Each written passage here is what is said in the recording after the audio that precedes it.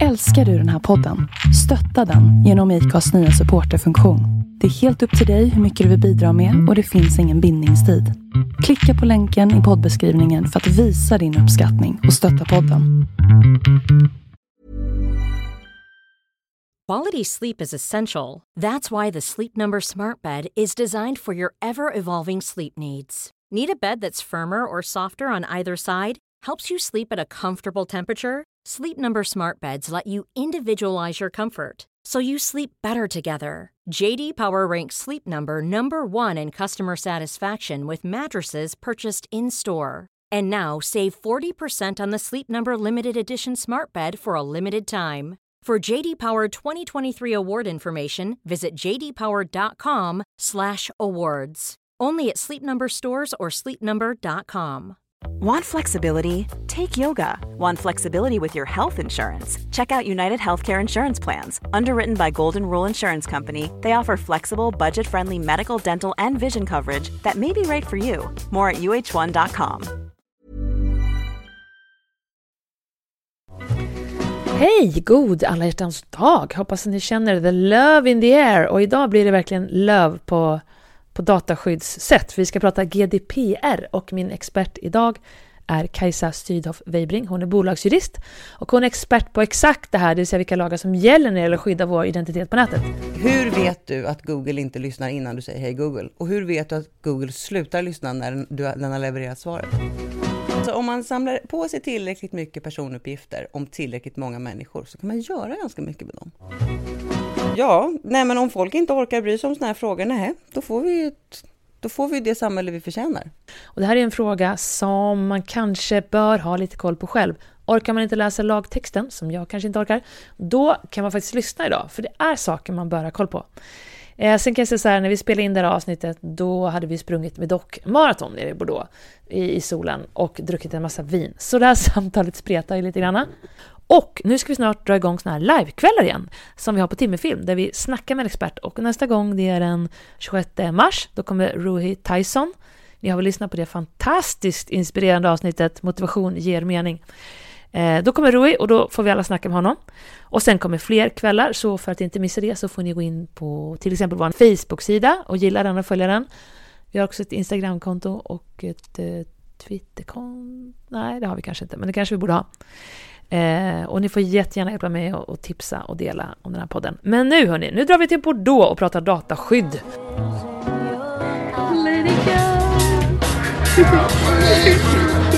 Ja, hej Kajsa. Du är här för att du är expert på massa saker. Ja, det är helt otroligt egentligen. Att jag har blivit expert på så många saker. Ja. Du är så snäll. Men vi är också här för att vi har sprungit ett maraton igår. För att din härliga syrra Klara styrde upp det, så kunde inte hon följa med, så jag fick ta hennes plats ska sägas. Och så har vi sprungit med dock-maraton mellan vingårdarna i Bordeaux. Ja. Vilket är helt sjukt. Så här går det till. Man springer alltså ett maraton, 4,2 mil. Och sen dricker man vin längs vägen. Massa vinstopp. 22 stopp där man får dricka skitfina viner. Och du är också sommelier då, så vi kommer komma in på sen. Så att du kunde ju som berätta att du bara, wow, dricker vi det här vinet? Och det drack man då när man var ute och sprang maraton. Och fick massa gott till och massa sjömusik och massa party. Och man måste klä ut sig. Ja. Och du och Klara hade ju då styrt upp så här Wonder Woman-kläder som jag klädde mig in i, kan man säga, och du ägde. Och det är i alla fall det vi har gjort. Så nu ligger vi här lite i hotellrummet och ska spela in en podcast om mår bra. Vad är summeringen? Men det tyckte jag var en bra summering. Ja. Berätta, hur upplevde du loppet? Och nu börjar vi prata om de sista 8 kilometerna. Nej, de pratar vi inte om. Då är det ett stort mörker av kramp och vilja att komma fram. Men fram till 2,5 tyckte jag det faktiskt riktigt bra. Jag tyckte jag gjorde en strålande insats när jag vid 38 kilometer lyfte frågan om Area 51 och stormningen av den. Att jag lyfte ett helt nytt samtalsämne och vi började prata om kalla kriget och allt möjligt. Jag tycker jag ska ha cred för det. Ja, du ska ha all cred för det. För när du bad mig sen att jag skulle hitta på någonting, då stod det helt still i mitt huvud. Jag kunde inte tänka på någonting annat. Jag ville bara komma fram och ta mina jävla skor. Det kom ingenting från dig där? Jag var helt tyst. Det är typ första gången i världshistorien. GDPR ska vi börja prata om. Ja, det har ju ganska mycket med vin att göra. Eller inte? Så nu ska du berätta vad GDPR är. Nej, men det är faktiskt en kanonbra lagstiftning. We should worship it and love it. Det är bara det att den kanske inte har presenterats på så kul sätt och så har vi översvämmats av alla dessa mejl om får man behandla våra personuppgifter eller inte, ja, samtycke hit och dit. Men vet du vad, det här är en skitbra lag som alla ska ha koll på och väldigt många människor har otroligt bra koll, nästan lite för bra koll. Va? Vänta, vad sa du? Att många människor har otroligt bra koll på GDPR? Ja. No. Nej, men alltså det många tror det är att nu måste man ha samtycke till allt för att få behandla alla personuppgifter mellan himmel och jord. Och så är det ju inte. Nej. Det kan jag berätta för alla nu när jag har chansen. Så är det inte, glöm det. Utan jag kan säga så här, vi ligger också väldigt nära varandra i hotellrummet i en dubbelsäng eftersom jag inte har med mig mikrofon här. Så det är lite mysigt att prata om GDPR. det är sjukt romantiskt alltså. Det här är en riktig sån här igångsättare. Och eftersom jag börjar få så här ålderssyn så har jag på mina läsglasögon, för annars kommer jag typ se dig suddigt. Så nära ligger vi varandra. Bara så att alla har det klart för sig. Nu fortsätter vi. GDPR. Ja. Jo, det är en jättebra lagstiftning. Jag tror jag har sagt det ungefär 4 gånger inom loppet av ingen tid alls. Det är därför vi ska prata om det nu. Ja. Och hela poängen är att vi liksom ska vara lite rädda om vår integritet, eller framförallt de som har tillgång till uppgifter om vår integritet. Jag tror du skulle säga framförallt de som har integritet. Ja, det är fan inte många som har det. Nej. Idag. Herregud. Och efter det du har lagt ut på Facebook om oss så kan jag säga att vi har ju ingen integritet alls. Nej. Alltså de bilderna som... Ja, vad GDPR vill, det är ju att egentligen reglera hur alla som hanterar personuppgifter i samhället, alltså alla företag, alla myndigheter, alla som i sin näringsverksamhet använder personuppgifter ska ta hand om dem på ett trevligt sätt. Och inte dela med sig av dem till folk som vill vinna val i andra länder och sånt där och manipulera röstsiffror. Det kan man nämligen göra. Man har gett tillräckligt mycket personuppgifter. Cambridge Analytica. Nej, titta. Det är någonting som folk har koll på. Ja. Exakt. Ja. Men inte bara det. Utan man kan ju använda personuppgifter till väldigt mycket. Och väldigt många människor brukar ju, eller har inställningen att ja, men jag har ju ingenting att dölja. Så det gör inte så mycket att folk eller ett företag har mina personuppgifter. I'm one of them. Okej. Då kan ju du ge mig lösenordet till din mejl. Ja. Och så kan du ge mig tillgång till dina sociala appar som du har. Lösenorden till dem. Så kan jag få gå igenom dem. Okej, vad händer om du får det av mig? Nej, men skulle du kunna tänka dig att göra det? Och inte bara till mig utan kanske också till mina kompisar, till mina arbetsgivare, till din arbetsgivare, till din mans kompisar. Lösenordet till mina sociala medier? Ja, till exempel. Eller till din mejl. Men jag tror inte jag har några hemligheter någonstans. Nej, så säger säkert jättemånga människor. Så tänker man säkert att men hur intressant är jag? Och det är sant, vi är inte så himla speciella och intressanta som vi tror att vi är. Men om tillräckligt många människor... Alltså det sa jag inte, att jag inte är intressant. Nej. Jag sa att jag inte har några hemligheter. Just correcting. Okej. Ja, men alltså om man samlar på sig tillräckligt mycket personuppgifter om tillräckligt många människor så kan man göra ganska mycket med dem. Och det är ju det som GDPR ska försöka förhindra. Och anledningen till att vi är så varse detta, för det är inte så att vi inte haft integritetsskyddslagstiftning tidigare, det har vi haft jättelänge i massor med år, men det är ju absolut ingen som har brytt sig om det här. Vi har haft en lag i Sverige som heter personuppgiftslagen.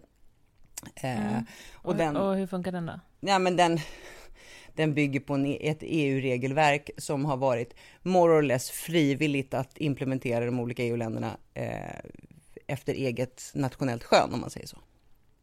Och det har det gjorts. Men det som får människor och företag att anpassa sig och vill man påverka människor i en viss riktning, då är det nästan bara en sak som fungerar som påtryckningsmedel. Pengar. Så vad GDPR har gjort, och det här tror jag inte heller är en nyhet för många, det är att se till att om man inte följer det här regelverket så blir det väldigt, väldigt, väldigt dyrt. Det kommer kosta så mycket pengar så det kan äventyra ett bolags hela verksamhet.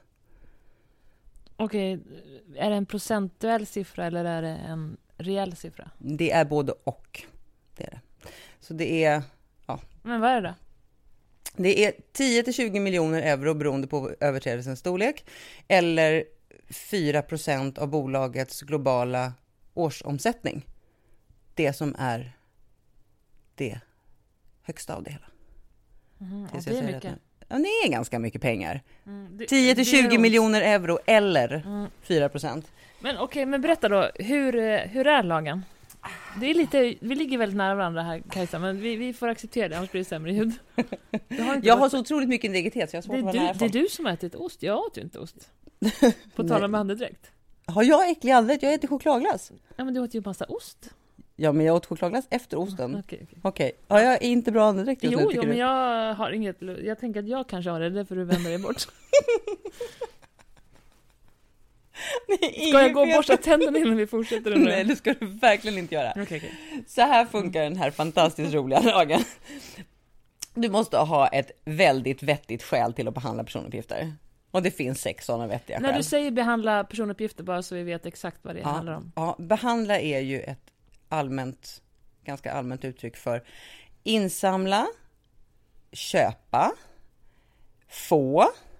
Alltså allting, oavsett på vilket sätt som du har fått tillgång till personuppgifter. Vad du sen gör med dem är behandling. Om du lagrar dem, om du sparar dem, om du analyserar dem, om du profilerar folk med hjälp av personuppgifterna. I princip allt du gör med dem är behandling. Dem. Om du säger, ja, absolut. Men inte om jag bara tittar på dem? Jo. Okay, om du tittar på dem så har du fått tillgång till dem. Okay. På något sätt. Och då har lagrat dem i huvudet och då räknas det? Nej, inte. Alltså de ska vara sökbara på något sätt. Du ska ha dem i dina system. Och det är personuppgifter som det behöver inte vara automatiserad behandling. Om du har dem i pappersform i register, vilket typ inga människor idag har. Men det kan ju faktiskt vara så. I Tyskland har man väl det? Ja, så kan det vara. Jag är inte så bra på... Jag tror de är så i Tyskland faktiskt. Ja. Tyskland är bra på mycket. Ja, de kör dubbelt. De förbereder sig för att... Den stora apokalypsen. Ja, men Okej. Jag har hört, mina kompisar bodde i Berlin. Och allt var man tvungen att göra på papper för att de var så himla noggranna med att det inte skulle kunna försvinna om det hände någonting med digitala. Till exempel skulle Linda då avsluta sitt gymabonnemang. Då var hon tvungen att skriva ett personligt brev och skicka. Då har de flyttat tillbaka till Sverige. Ett brev, alltså skriva med penna så här. Wow. Det är ju knappt så folk vet. Och så sparar de allt analogt. Ja, det är ju någonting som till exempel GDPR säger nej och fy till. Det får man inte göra. Alltså det finns alla personuppgifter har ett bäst före-datum. Och vad det bäst före-datumet är, det beror på vad du har för personuppgifter och vad du ska ha dem till. Så att vissa personuppgifter, till exempel i ett företags verksamhet, säg att du att du är bokföringspliktig. Och du kanske har med personuppgifter i din bokföring. Ja, då måste du spara de personuppgifterna under den tiden som bokföringslagen gäller. Och det vill säga 7 år. Så då är 7 år liksom den gränsen som personuppgifterna får sparas. Och ska du spara dem längre, då ska du ha väldigt bra skäl till att göra det och kunna motivera varför. Okej. Fortsätt och beskriv lagen. Du måste ha en legal grund till varför du får behandla personuppgifter. Och vad kan det vara? Ja, det kan vara samtycke som de flesta är bekväma och tror att det nu krävs. I alla situationer så måste man ha ett samtycke för att behandla personuppgifter. Det är det man klickar på nätet när man... Till exempel en sån här samtyckesruta eller opt-in-ruta kallas det för, eller en tickbox eller ja. Men det gäller inte alls alltid. Utan samtycke är en legal grund. Sen kan du ha legala skäl att behandla personuppgifter. Till exempel om du är en läkare så har du patientjournalsföringsplikt. Eller om du är en advokat så har du dina advokatregler att följa. Eller om du är revisor och liknande. Alltså du har legala skäl att behandla personuppgifter. Då ska du åberopa dem. Du ska inte hålla på med något samtycke, du ska åberopa dem istället. Du kan vara en myndighet som du har ett allmänt intresse av att behandla personuppgifter. Då gäller de reglerna före. Du kan ha ett legitimt intresse. Som det kallas för. Det vill säga att du tycker själv att du har tillräckligt, att dina skäl att behandla personuppgifterna väger tyngre än att inte få dem behandlade. Och det måste du kunna motivera i alla lägen. Hur motiverar jag det? Eller då, till vem då för det första? Säg att jag är marknadsföringsregler, en typisk sån sak. Om du vill driva marknadsföringsverksamhet så behöver du personuppgifter för att göra det. Till exempel för att kunna göra marknadsföringsutskick, reklam, skicka reklam. Då säger GDPR att men marknadsföring för marknadsföring så kan du ha ett legitimt intresse att behandla personuppgifter. Och det intresset för mig som är marknadsförare väger tyngre än intresset för dig att slippa få uppgifterna behandlade. Sen kan vi bråka om det och så kan man få den saken prövad. Varför mitt intresse väger tyngre än ditt. Då får man lämna in en klagomål till Datainspektionen. Datainspektionen är tillsynsmyndighet. Och det är de som har att övervaka GDPR. Fan, de har fått mycket att göra på sista tiden. De har fått väldigt mycket att göra på sista tiden. De har fått ganska begränsade resurser skulle jag vilja säga. Det är en bra myndighet, men den har förmodligen, och det här säger jag utan någon som helst grund egentligen, utan det här är min egen högst personliga uppfattning, att det finns datainspektioner i andra europeiska länder som har jobbat mycket mer aktivt, både före GDPR med tidigare lagstiftning och med förberedelser av GDPR. Till exempel den engelska dataskyddsmyndigheten som är helt fantastisk, som har hur mycket information och hjälp och vägledning och också motiverar varför vi har den här lagstiftningen och vad hela syftet med den är och hur man kan få hjälp som företagare, som organisation, som enskild näringsidkare för att slippa göra fel. För tanken är att du ska inte sitta som man har gjort tidigare och haft möjligheterna till och samla på dig en himla massa mängd data som kan vara bra att ha. Those days are gone. Du får inte göra det. Det är inte etiskt, det är inte försvarbart, det är inte vettigt. Så vill inte vi ha det. Okej, och sen lagen trädde i kraft så de som har samlat alla de här big data, Yes. de måste då göra sig av med det, eller vadå? Ja, eller så måste de ha väldigt goda skäl till att fortsätta ha dem kvar. Redovisar alla det eller smyghåller man på sin data, för det är ändå nutidens olja, det är det som är värt pengar. Det går inte att säga vad de gör, utan det tillsynsmyndigheterna gör nu, det är ju att de faktiskt försöker att få bukt med de som bara samlar på sig information utan att motivera det. Och de jobbar högt och lågt. De slår mot små företag, de slår mot jättestora, de slår mot Google och Facebook som ständigt har ärenden pågående i alla olika europeiska länder. Nej, men de har inte gjort någonting, det vet du väl? Duckar ju hur mycket som helst. Ja, det gör de, men de får fortfarande fantastiskt höga böter. Det får de, och det får de hela tiden. Google och Facebook har båda fått stora böter utan det, och det är fler ärenden på gång som prövas. Men det här är inte så jävla sexigt att skriva om. Tidningarna tycker inte att det här är kul. Journalisterna bryr sig inte, så att who gives? Men det känns jättemycket. Och dessutom så är det väldigt många företag som jobbar med de här frågorna aktivt och är väldigt rädda och måna om sitt rykte. Det finns en jättebra undersökning som gjordes av Handelshögskolan, men det här är 2016, så det är flera år sedan, där man undersökte företagsbeteenden och så tittade man på vad är det värsta man som företag kan göra för att skada sitt eget rykte. Ja, det värsta man kan göra, det är att ha barnarbete någonstans i sin produktionskedja. Det tycker vi människor absolut sämst om. På god andra plats så kom ett otillräckligt skydd för personuppgifter. På andra plats, det är det vi tycker är näst värst att företag gör. Men bryr vi oss om det i konsumtionssituationer, undrar jag? Alltså det beror ju på vad det är vi konsumerar, men vad undersökningen framförallt visade, det var att har du då som företag haft barnarbete i din kedja eller att du har ett brustit i ditt dataskydd, så går det snabbare för företag som har haft barnarbete i sin kedja att återfå förtroendet jämfört med företag som har bristande dataskydd. Det går liksom inte att lappa och laga och man blir inte trovärdig. Och jag vet inte, bryr man sig inte om sina personuppgifter, tycker man inte det är viktigt som konsument?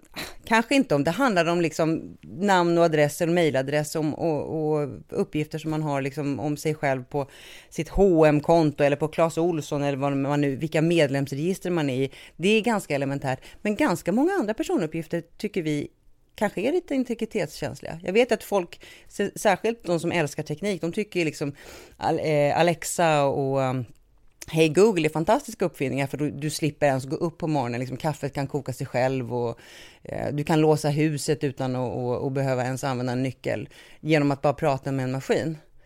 Men det finns ingen som hittills har kunnat... För att de här maskinerna funkar ju så att så fort du säger Hey Google... Okej Google. Hey Google säger man på engelska. Man kanske säger okej Google i Sverige. Är det så? Aha, Hey Google säger man på engelska. Sorry. Okej, om du säger hej eller okej Google, då ska alltså Google börja lyssna. Hur vet du att Google inte lyssnar innan du säger hej Google? Och hur vet du att Google slutar lyssna när den har levererat svaret? Nej, men vi har ju en sån här hemma. Och vi är helt på det klara med att Google lyssnar hela tiden. Och jag tillhör väl de som tror att det har ju kommit ut att man tror att det har ju spionerats via telefoner och datorer på alla möjliga sätt ganska länge. Ja, absolut. Men nu Jag har jättemycket hemliga recept nu, eller framförallt Kalle har hemliga recept, så han vill ju inte prata högt om dem, kan man ju säga. Nej, och det är egentligen ett av de känsligaste sakerna vi har i våra hem, nämligen hemliga recept. Mormors gamla, du vet, coco vin. Ja, nej, men det tror jag, det inbillar mig inte ett dugg att den bara lyssnar när man säger okej, Google. Nej, och då är ju toppen att vi bor i ett så fantastiskt land som Sverige, som är förhållandevis okorrumperat, och där vi ändå har någon form av demokrati där folk inte behöver vara rädda för vad de säger och vad de gör. Men ponera att vi inte har ett sånt land, eller ponera att vårt land utvecklas till att bli ett sånt land. Då skulle jag nog säga att det här kanske inte är så himla elementärt då, bara. Nej, jag tycker det här är en jätteklurig och svår fråga. Och jag är jätteintresserad av demokrati. Och är man intresserad av demokrati så är det här såklart avgörande hur man kan jobba med folks information för att styra val, styra konsumtionsvanor. Alltså styra konsumtionsvanor och så, det är en sak. Eller, men demokratiska val. Ja, alltså. Precis, påverkan. Varför tycker vi som vi gör och vad är det för information vi matas med? Och där ger ju våra personuppgifter en väldigt viktig hint. Som, alltså kan man använda vårt beteende på sociala medier, så gör man gärna det. Och det har ju redan gjorts. Både i det stora landet över där, på andra sidan det stora vattnet, och i ett lite mindre land som ligger också på andra sidan vattnet, men betydligt närmare oss, nämligen England. Så att det här är ju liksom, och det här vet ju alla, och ändå så pratar man inte speciellt mycket om det. Varför ser det ut som det gör? Det har gjorts några fantastiska dokumentärer, absolut. Och många människor börjar bli pålästa, men vi borde diskutera frågorna mycket mer. Jag skulle gissa att ganska många inte riktigt sätter det i riktigt stora demokratiska kontext. Vad händer när, om man till exempel är trött och inte hinner sätta sig in i de politiska programmen till exempel, och jag bara blir matad med den information som bekräftar min världsbild för att det ska matcha ett parti som har liksom köpt information om mig för att kunna göra det. Men det är fasansfullt att tänka konsekvenserna av det. Och där är vi ju i princip redan. De senaste 2 presidentvalen i USA har väl varit liksom ägda av stora datamängder. Absolut. Och Brexit. Ja, absolut. Och har säkert avgjorts av det också. Ja, nej, men om folk inte orkar bry sig om såna här frågor, nej, då får vi det samhälle vi förtjänar. Men hur ska vi bry oss om det då? Ja, alltså jag är inte politiker, så jag kan inte... Ja, men som privatperson. Men jag tycker man har om man inte bryr sig om sig själv, så har man säkert bra barn, och då kan man bry sig för sina barns skull. Och vad är det för samhälle som man vill leverera till dem då?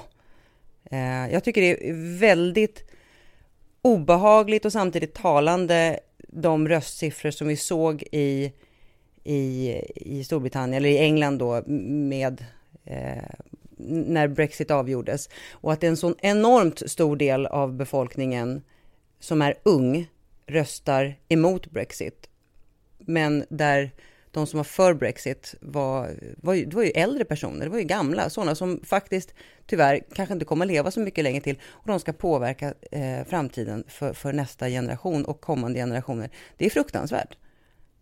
Det är fullständigt fruktansvärt. Men du, hur påverkade big data?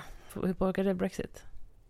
Nej, men alltså, när man kan samla på sig stora datamängder som många av de här dataföretagen har gjort, så kan man också påverka folk i viss riktning. Du kan skicka riktad reklam, du kan ju givetvis skapa de här trollfabrikerna, du kan leverera nyhetsfabriker som påstår saker, att det är allmänt känt och det är vedertaget och det är så här det ser ut, till människor som redan mer eller mindre har de här åsikterna. Och då kan det ju se ut som att så här är det, eller så här tycker alla. Men i själva verket så, nej, så här tycker inte ens en minoritet, så här tycker typ ingen. Men vi är jätteduktiga på att leverera massinformation, för vi vet vad du letar efter och vad du tycker om att höra och vad du vill höra. Och till slut så tror ju folk att ja, men så här är det. Var det inte också massa ren missinformation också? Jo, definitivt. Massor med missinformation. Och så länge inte folk ifrågasätter den informationen de får, utan bara säger jaha, ja, då kan vi i princip bli matade med ganska mycket innan vi reagerar. Och det är det som är så olyckligt när folk slutar bry sig, slutar engagera sig och inte förstår och inte att ställa kritiska frågor och ifrågasätta det de får, det de matas med. Och alltså, allt det positiva med det digitala är ju också, kan ju också vara precis lika negativt. Därför att du matas med åsikter och värderingar som du redan har och dina vyer vidgas inte och du tar inte intryck från någonting annat utan du liksom... Ja. Confirmation bias. Precis så. Precis så. Men det här är ju ett jättestort demokratiskt problem generellt sett. Att vi har lite tid idag. Det finns extremt många plattformar och jättemycket information att ta till sig. De flesta jobbar för mycket, man är för trött. Det tar ju jättemycket tid att sätta sig in i politik och i stora samhällsfrågor. Och hela den här, man kan se sig själv ibland att man bara klickar lite snabbt på det här, läser lite snabbt. Jag har det så jag orkar inte läsa klart artikeln. Alltså det är ju svårt. Vi lever i informationssamhälle. Det är sån enorm mängd information att sortera mellan. Och ändå så är många människors främsta nyhetskanal Aftonbladet och Expressens löpsedlar och inte så mycket mer. Deras rubriker. Man går inte liksom ner på djupet. Och tycker man att det är viktigare att sitta och hålla på med sitt Facebookflöde eller att Instagramma eller vad man nu gör, lär sig att sminka sig på perfekt sätt eller baka den bästa bullen. Ja men fine, gör det då. Men det finns du betalar ett ganska högt pris och det kanske inte är just du som får betala det här priset utan det är dina ungar. Så att jag tycker inte synd om människor som inte engagerar sig och inte bryr sig. Jag tycker det är sorgligt att de inte prioriterar det. Men okej. Ja, jag håller med dig. Jag tycker att man ska ha någon form av samhällsallmänbildning och försöka sätta sig in i så mycket man kan. Men jag tänker att det är svårt liksom. Ja, men alltså, ja, jag vet inte. Jag tycker inte det är så svårt att läsa en tidning eller att lyssna på, i alla fall i Sverige har vi fantastisk public service och vi har väldigt bra nyheter, vi har bra nyhetsinformation. Och det upptar inte så mycket av vår tid. Det kan man göra till och från jobbet eller man kan göra det medan man står och lagar. Men gud, jag behöver inte berätta när folk ska liksom men vadå, det kan man väl prata om. Jag tycker det är nog ganska viktigt för att, som sagt, om man är trött och det är lättare att sitta och klicka runt på Aftonbladet. Nej, just då Berit skulle åka till Mallorca. Men när de kom fram de hade inget bord, inget hotellrum bokat. Och deras uppblåsta krokodiler hade spruckit i tullen. Ja, och det vanligaste är väl kanske att vi väljer att titta på liksom helt meningslösa såpoperor som handlar om familjer som är kända för att de är kända. Eller läser bloggar om mascarer som är liksom meningen med livet eller dyra handväskor. Jag tror att det gör någonting med oss människor. Vi blir dumma, vi blir korkade. Men alltså, jag må låta jättegammaldags som 150 år. Alltså, men någonstans har man inte ett ansvar som människa också att bry sig. Engagera sig. Och väldigt många är ju liksom engagerade i... Man går på klassföräldramöten i skolan och man är arg för skolmaten inte är bra och man är arg för att det är för mycket håltimmar på schemat och man är upprörd och man är engagerad. Så det kan man minsann engagera sig. Så jag tror att gemene man kan nog absolut engagera sig, men vi kanske inte är så dynamiska i Sverige att vi pratar om det här vid fikabordet i liksom, på jobbet eller så, utan vi är lite lagom. Ja, men jag tycker det här är viktigt. Och det blir viktigare och viktigare eftersom samhället och internationellt sett och nationellt sett blir allt mer komplext. Jag försöker anstränga mig själv för att hänga med. En grej är att jag faktiskt har startat den här podden för att jag tycker det är kul att lära mig saker och förstå saker. Och kring det här ämnet har jag gjort 2 ämnen tidigare. Riskerna med ett kontantlöst samhälle. Som det här kommer in i algoritmer och hela och mitt avsnitt om algoritmer. Så att jag allmänbildar mig lite i det här. Ja, jag tycker du gör ett jättebra jobb och jag tycker att vårt ansvar är att lyssna på dina poddar för de är skitbra. Ja, men tack, sötis. Ja. Nej men, förlåt. Ja, nu skröt jag lite. Ja, men det får man väl bjussa på att man skryter lite. Det är ändå din podd. Ja, det är för fan min podd. Lite. Du har ingen reklam i den här podden dessutom. Du kanske ska göra din egen reklam. Ja. Lyssna på Talking to Experts med Johanna Stellberg. Där får du lära dig så mycket som du inte visste att du behövde. Typ så, lät det bra eller? Det lät skitbra. Ja, nej men så skämt åsido, så jag håller verkligen med dig. Och jag funderar faktiskt en hel del på det här. Hur man ska bevara en demokrati i det här informationssamhället. där det är så mycket information som går åt till att fördumma folk. I ett liv där folk jobbar för mycket, stressar för mycket, man har inte tid med det som är viktigast. Ens relationer och ens hälsa och ens mindset och själ på något sätt. Och då blir det så lätt att man flyr in i Wahlgrens värld istället för att försöka förstå världen. Jag fattar det. Verkligen. Så att, jag tycker det är faktiskt bra sagt av dig. Inte faktiskt. Jag tycker det är bra sagt av dig när du säger att för våra barns skull så måste vi... Alternativet är ju så fruktansvärt obehagligt. Det vill ju ingen ha. Därför att om vettiga människor slutar bry sig och tänker att nej, jag orkar inte.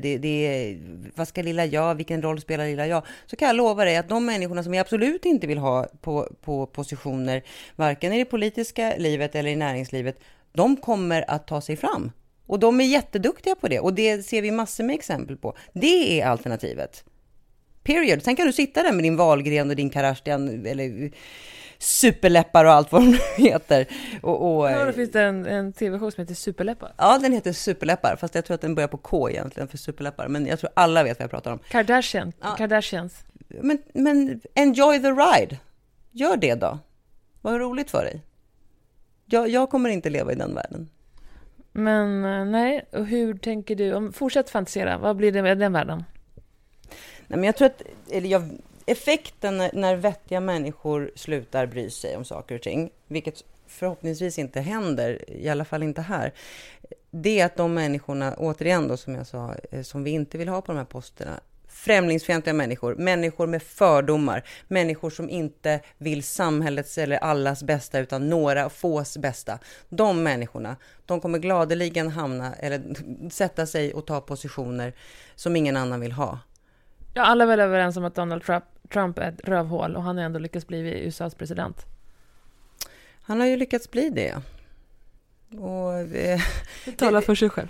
Ja, alltså det märkliga är att det finns så många vettiga människor som inte lyckades ta sig till valurnorna och röstat. Så de har ett bedrövligt lågt valdeltagande i USA. Och det beror på massa saker, det ska vi inte prata om nu.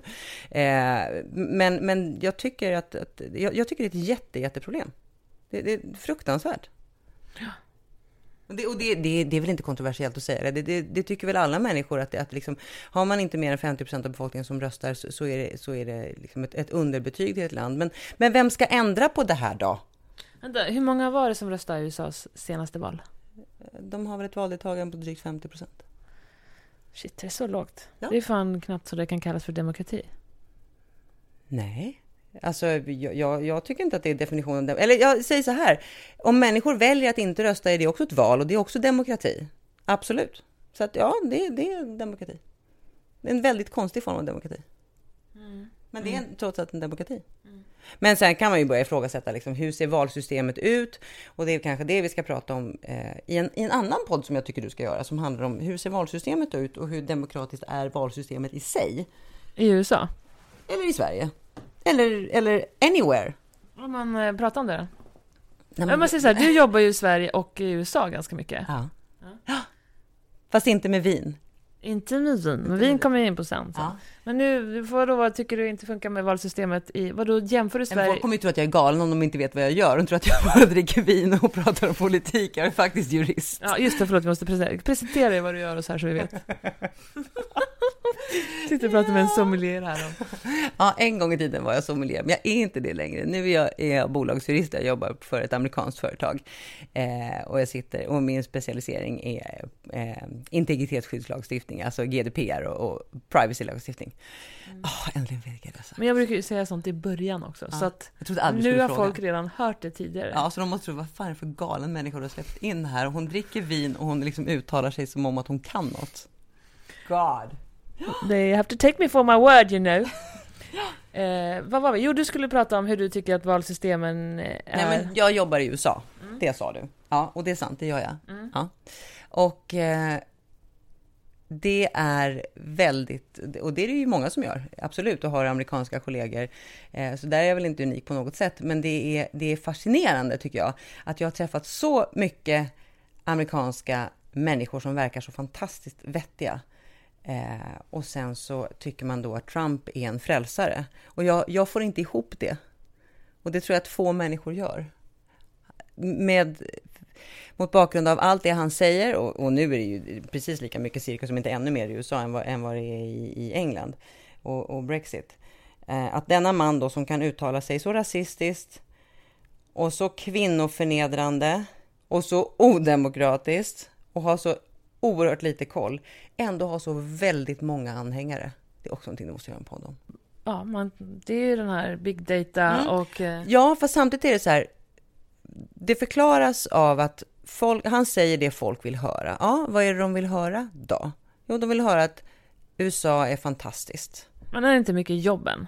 Jo, det är jättemycket jobben. Och så tror folk att han kommer skapa fler arbetstillfällen än någonsin tidigare.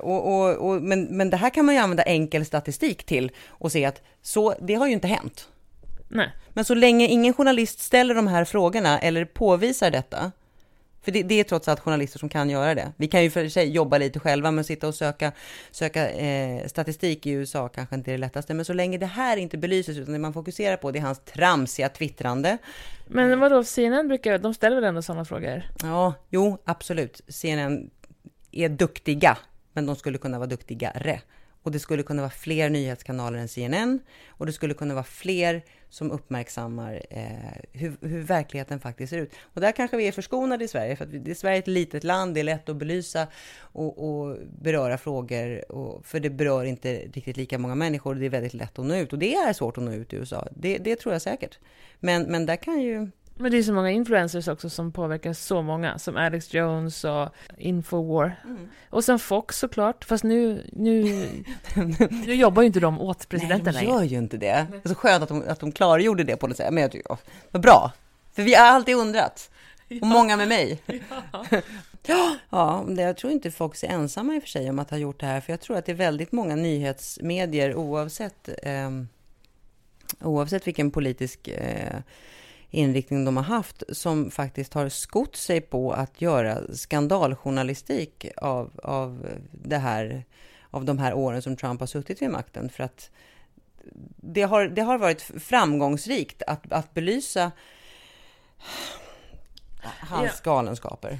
Alltså jag måste ju erkänna att jag har ju läst det ibland som en sån här rolig som en sitcom. Kolla vad han hittar på idag. Ja, och det är roligt att politik kan vara underhållande. Bara det balanseras upp av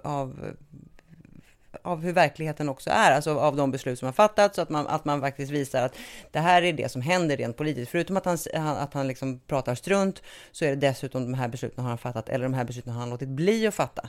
Men du, tänk om när han blev president och när han märkte att folk började skratta åt honom och hela det där drevet har gått, som det har gått stenhårt åt honom. Tänk om han hade liksom tagit det i hand och bara, this is great man, they will concentrate on vad han säger istället för på hans politik. Att man själv har tagit det i hand, tror du det? Han är för stort ego för det, eller? Alltså, den mannen. Jag har ingen jävla aning. Förlåt, jag svor det. Får man svära i radio? Nej, den här podden får man absolut. För i helvete får man fan inte svära i den här podden. Har ni inga förbud mot vissa ord? Nej, det har vi inte. Har ni inte det? Nej. Okej. Det är jag som äger den här podden. Och jag har lärt mina barn att eftersom jag inte tror på Gud så tror jag inte heller på fan. Så man får säga fan hemma hos oss. Och det är samma regler i min podd. Gud, vad befriande. Det finns ju annars ganska många som har så här förbud mot vad man får säga och inte får säga. Vissa familjer har så att man får böta om man säger ett svärord. What? Vet du vad min syster sa då? Jag tror det var hon som dessutom tog upp där. Hon sa, jag sätter in 10 000 kronor på era konton så har jag lite till godo. Jag tycker det är omoraliskt att förbjuda ord i en familj. Jag kan lite hålla med. Jag vet att mina barn gick på dagis och de fick ju svära. Helt plötsligt kom de hem och sa så här, man får inte säga fan. Och jag bara, jo, här får man säga fan. Jag tror inte på det. Jag tror inte på makten. Jag tror inte att fan kommer fram i rummet för att man säger fan. Och sen så tog de diskussioner med sina fröknar. Ja, vi får svära. Och jag kan förstå att man ska ha ett välvårdat språk, självklart. Men jag är inte så rädd för svordomar. Nej. Och då kan jag säga att jag har 2 större söner och så har jag en liten dotter. Och mina söner roade sig hela sommaren med att spela en låt av Lily Allen. Jag ska inte sjunga refrängen, jag ska nynna den. Men det går, jag vet inte. Ska jag sjunga den också? Ja. Fuck you very, very much. Det är en jättebra låt. Alla borde ladda ner den på Spotify. För den kan man spela sen när man är arg på folk. Och så kan man skicka den till dem. Och så blir det så här, har man gjort av med lite aggressioner. Men det var inte det jag skulle komma till. Utan den låten har de spelat för min dotter, hon är 5 år. Så den sjunger hon numera på dagis. Och? Det är lite Sjunger hon falskt? Nej, jag tycker hon sjunger bra faktiskt. Well, then we got nothing to talk about. Jag funderar på om kyrkokören kan vara nästa steg för henne. Så hon lär sig lite mer rumsrena låtar. Du menar sektlåtar? Nej, det går inte. Alltså jag gick i kyrkokör när jag var liten. Och det har gett mig en enorm fördel kan jag säga. För på alla dop och alla bröllop jag går på så kan jag sjunga utan att behöva titta i psalmboken. För jag kan alla psalmer. Och det är en fördel, säger du? Jag känner mig kaxig måste jag säga. Jag kan också Fader vår utan till och jag kan hela trosbekännelsen baklänges och framlänges. Det är ganska få som kan det. Nu ska vi se nu ska jag chansa på trosbekännelsen. Jag tror på den helige fader och jag tror på den helige fader och på hans pappa, hans fader, Gud, fader, Jesus och deras mamma, heliga Maria, som födde honom även fast hon inte hade legat med någon.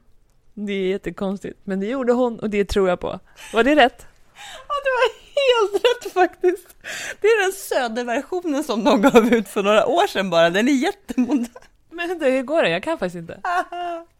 Trosbekännelsen. Jag tror på, man säger man tror på. Man tror på Jesus och Gud och Maria. Vi tror på Gud, Fader allsmäktig. Ja, himmelens och jordens skapare. Fader vår kan du i alla fall. Den kan ju alla. Den kan. Ja. Säger man himmelen och jordens skapare i trosbekännelsen? Nej. Nej, men säg trosbekännelsen. Ska jag säga hela trosbekännelsen från början till slut? Okej. Vi tror på Gud, Fader allsmäktig, himmelens och jordens skapare. Vi tror på den heliga ande. Den är jättelång. Men säg hela nu. Vi tror på den heliga ande och sen... Jag kan inte säga att jag druckar för mycket vin. Jo, men säg nu.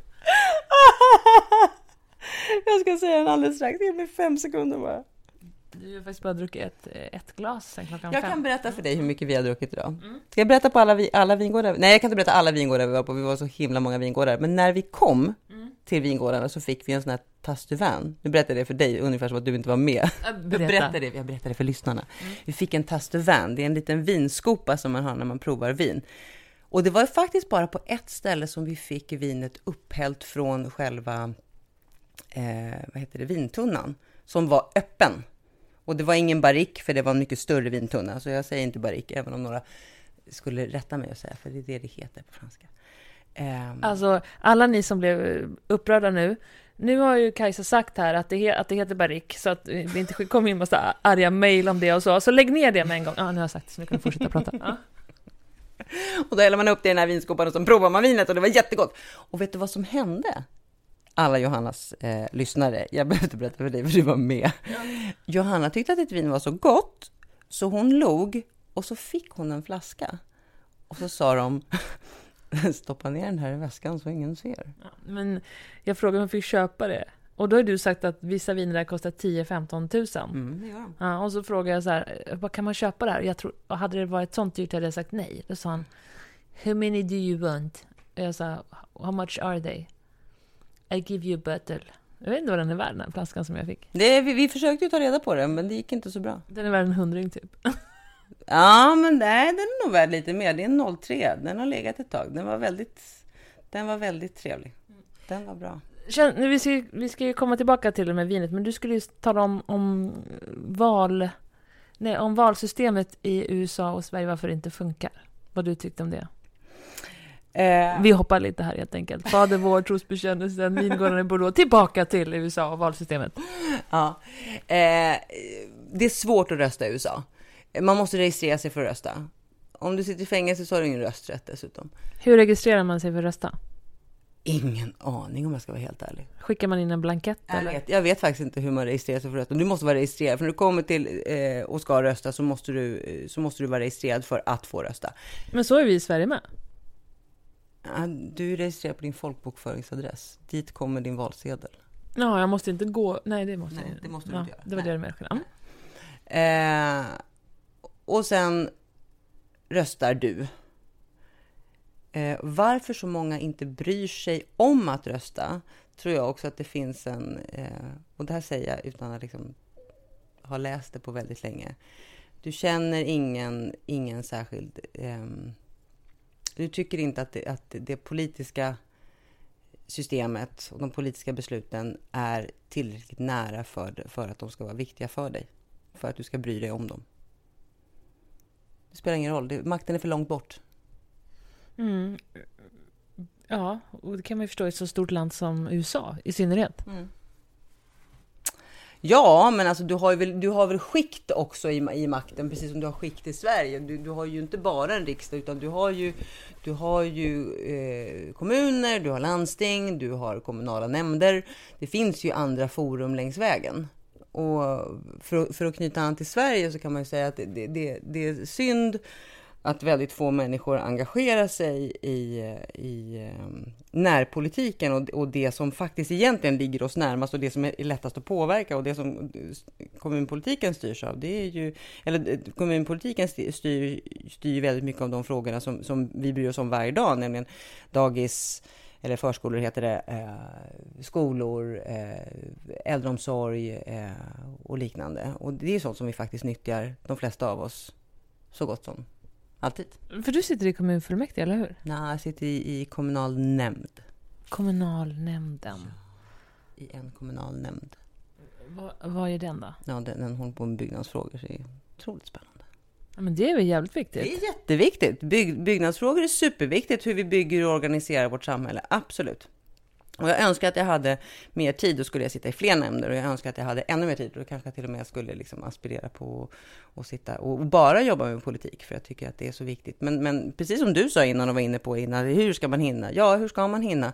Därför att alla de här människorna som sitter i kommunala nämnder och kommunfullmäktige, de sitter ju där på sin fritid. De offrar ju tid från Wahlgren och andra meningsfulla program för att göra det här oerhört viktiga och kanske inte alltid superroliga jobbet att strukturera upp kommunen så att vi alla ska få liksom en bättre tillvaro att bo i. Hela den här situationen med att det tar mycket tid att sätta sig in, alltså att vi blir mer och mer segregerade, att mer uppdelade. Både så här i förort, som stad och land och nyinflyttade och sådana som bor där länge och sådana som har mer pengar, som har mindre pengar. Det känns som att det här bristande engagemanget och den här skvalkonsumtionen av media spär på den här segregationen. Såklart den gör. För att när vi hellre engagerar oss i ytliga saker som inte har någon speciellt större betydelse för eftervärlden, så är det på bekostnad av något annat. Och det är klart att alltså, ju mer segregerade alltså man är ju sig själv närmast, eller många människor är ju sig själv närmast, och man engagerar sig i de frågor som man bryr sig om här och nu. Och är man då invandrad till Sverige eller flykting, som de flesta är och inte invandrare, och inte kan språket och givetvis inte kan kulturen eller förstår de kulturella koderna, då är det ju jättesvårt att engagera sig. Hur vet man att vad ska man engagera sig i? Dessutom så har man säkert inte, alltså den bakgrund man kommer ifrån, om man är flykting, som de flesta är, så kommer man ifrån länder som inte är demokratier, så att man har ingen tradition och vet inte hur man ska engagera sig och hur det faktiskt ska fungera i en rättsstat.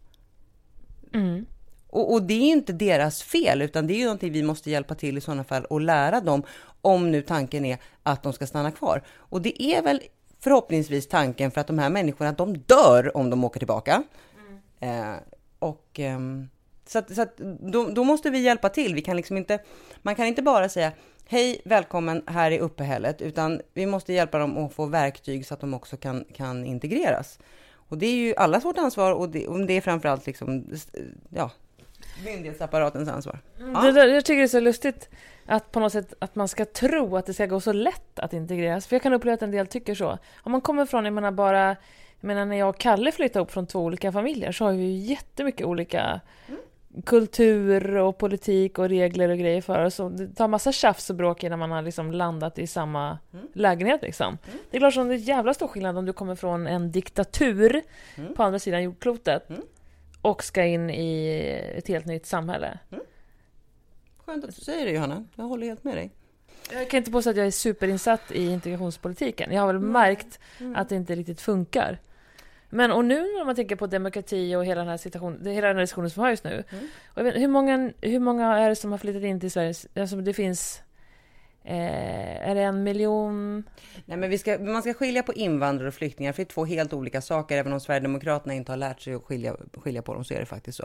Alltså vi tar emot flyktingar utifrån de konventioner som vi har kommit överens om i FN att vi ska göra. Och då ska vi göra det. Precis som att alla andra länder som har åtagit sig att följa FNs konvention ska också ta emot flyktingar. Och vissa länder inte gör detta och det fortfarande är okej är för mig en gåta.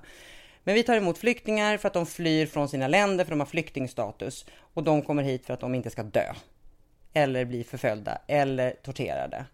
Sen har vi folk som är invandrare. De kommer hit av andra skäl. Drottning Silvia. Precis, man blir kär i någon. Man tycker det är en toppenidé att gifta sig. Man kanske eventuellt får några barn. Då är man en invandrare.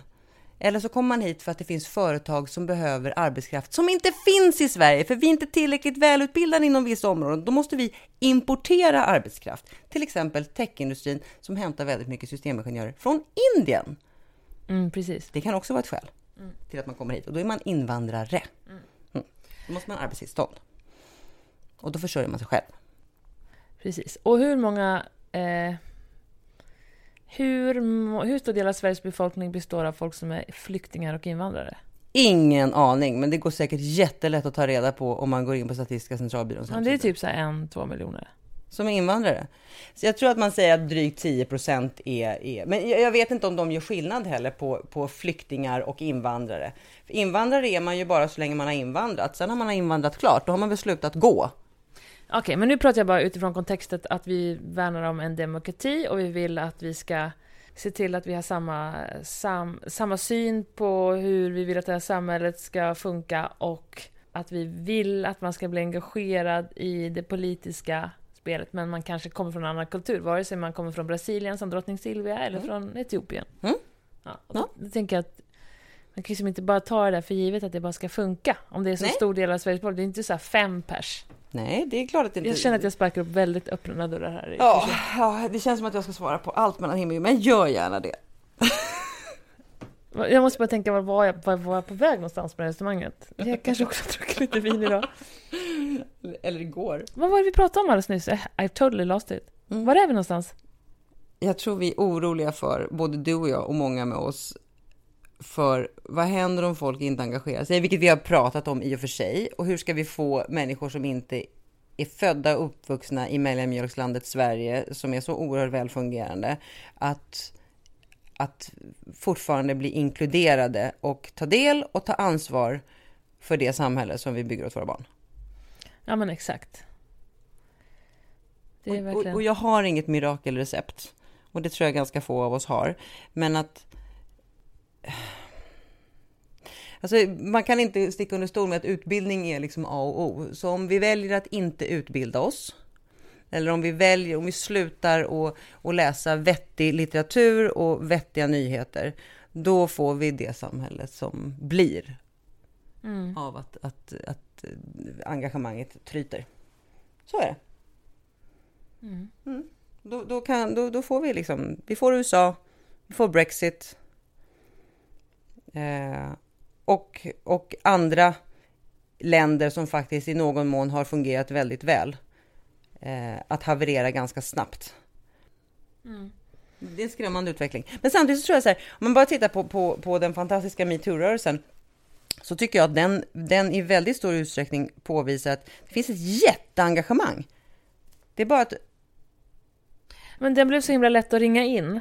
Ja. Alltså, som du var inne på tidigare idag, ja, men GDPR, hur sexigt är det liksom? Eller dataskyddslagen eller datalagstiftningen. Hur sexigt är det? Det låter inte så jävla ball. MeToo, när det kom. För det första känner ju så här 4 av 10 igen sig på de historierna som... Bara? Ja, men jag försökte att inte överdriva.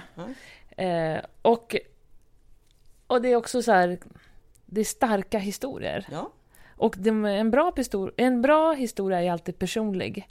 Så att GDPR-rörelsen data borde liksom kanske branda sig lite mer mot att få det här att bli, att folk förstår Vikten av att skydda sina personuppgifter och inte bli för publik, så att de personuppgifter som cirkulerar kan användas på ett sätt som vi faktiskt inte har avsett och inte vill, framförallt. Ja, nej men absolut. GDPR borde ju verkligen ta till sig. Och MeToo-strategi där. MeToo-strategin där, ja. Men jag tycker du gjorde det ganska... Vi flyttar mycket lite mellan oss här, så vi har om ursäkt om det låter lite så ibland. Jag försöker hänga med. Nej, men jag tycker du sa det ganska bra när man bör ta till sig detta för sina barns skull.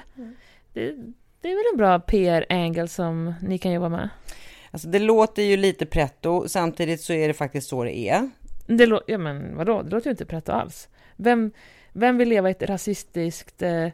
klimatförnekande samhälle? Not me. Alltså det är inte det man vill att ens barn ska växa upp i. Nej, men alldeles för många vill nog tyvärr det. Och de människorna bör man, eller rättare sagt så här, de som inte tycker det, de måste nog masa sig iväg och engagera sig på något sätt. Sen kan jag inte säga vilket sätt det är. Om det handlar om att stå upp i, återigen då, på engagera sig i skolan eller sätta sig i en kommunal nämnd som jag själv har gjort eller liknande. Men någonting kan man göra. Man kan åtminstone som tonårsförälder gå ut och föräldravandra på kvällarna så man ser vad ens barn har för sig eller deras kompisar om inte annat. Men hur hänger det ihop med GDPR? Ja, men det hänger ganska bra ihop med GDPR därför att väldigt många ungdomar är ju oerhört måna om att, och det är sådana var vi ju själva när vi var små. Vi inte berättade för våra föräldrar. Jag satt hemma och spelade schack och orientera. Det är bara, jag vill bara att det ska vara tydligt här. Ja. Mina föräldrar lyssnar på den här podden. Okej. Kanske kommer dina föräldrar också lyssna. Ja, men alla andra förutom du och jag som vid den tiden när vi var unga inte ville att ens föräldrar skulle ta del av ens privatliv. Alltså då fanns inte de sociala medierna. Så att jag ser själv framför mig att jag tror att verkligheten var lite enklare vid den tiden. Och den är lite mer komplicerad för ungdomar idag. Och det som sker... men det var den ju. För att jag menar, idag som du tar en bild på någonting och lägger upp på sociala medier så når du hela skolan med en gång. Och det blir lätt en större mobb. För det går så fort digitalt. Absolut, det blir en större mobb. Det är också, man får också lättare tillgång till saker och ting. Du får lättare till sprit, du får lättare till narkotika, du får lättare till sådana typer av berusningsmedel som kanske var lite knöligare på vår tid. Jag säger inte att vi var förskonade från dem, men det var bökigare att få tag på de här sakerna. Idag är det ju hur enkelt som helst för alla. Och min då son som bara är 13 år, han berättar att han får propåer från folk som vill sälja alkohol och narkotika till honom via sociala medier genom inbjudningar till nätverk, till forum.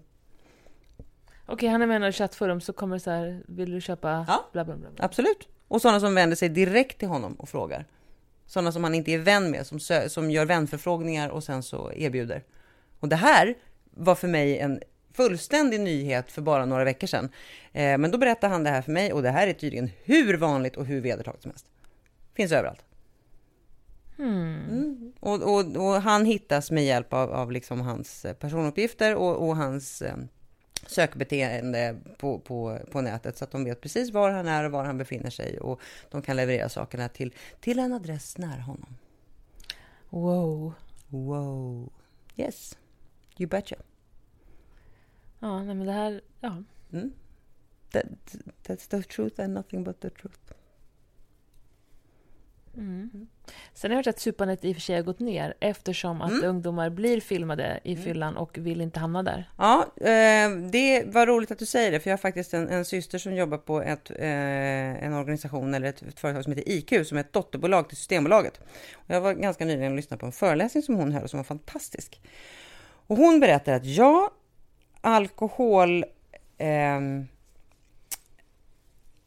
mängden alkohol som ungdomar förtär går ner. Så att ungdomar, de dricker mindre. Vad gör de istället då? Spelar. Dataspel. De sitter inne i större utsträckning. De har ett mindre rikt socialt liv idag än vad de har haft tidigare. Byter de ut alkohol mot narkotika? Nja, det gör de faktiskt inte. Utan de missbrukar faktiskt mindre idag än vad de har gjort tidigare. Det har också till viss del ett samband med den fitnesstrend som råder idag. Vi som är lite äldre, men absolut inte gamla på något sätt. Vi är absolut väldigt unga fortfarande. Ja, oerhört unga är vi. Vi är så unga så vi orkar springa ett maraton. Och du är lite yngre än mig till och med. Ja, ett tag till. Sen så kommer vi räkna som samma. Precis. Vi håller oss i form för att vi vill inte dö för tidigt, i onödan. Därför tränar vi.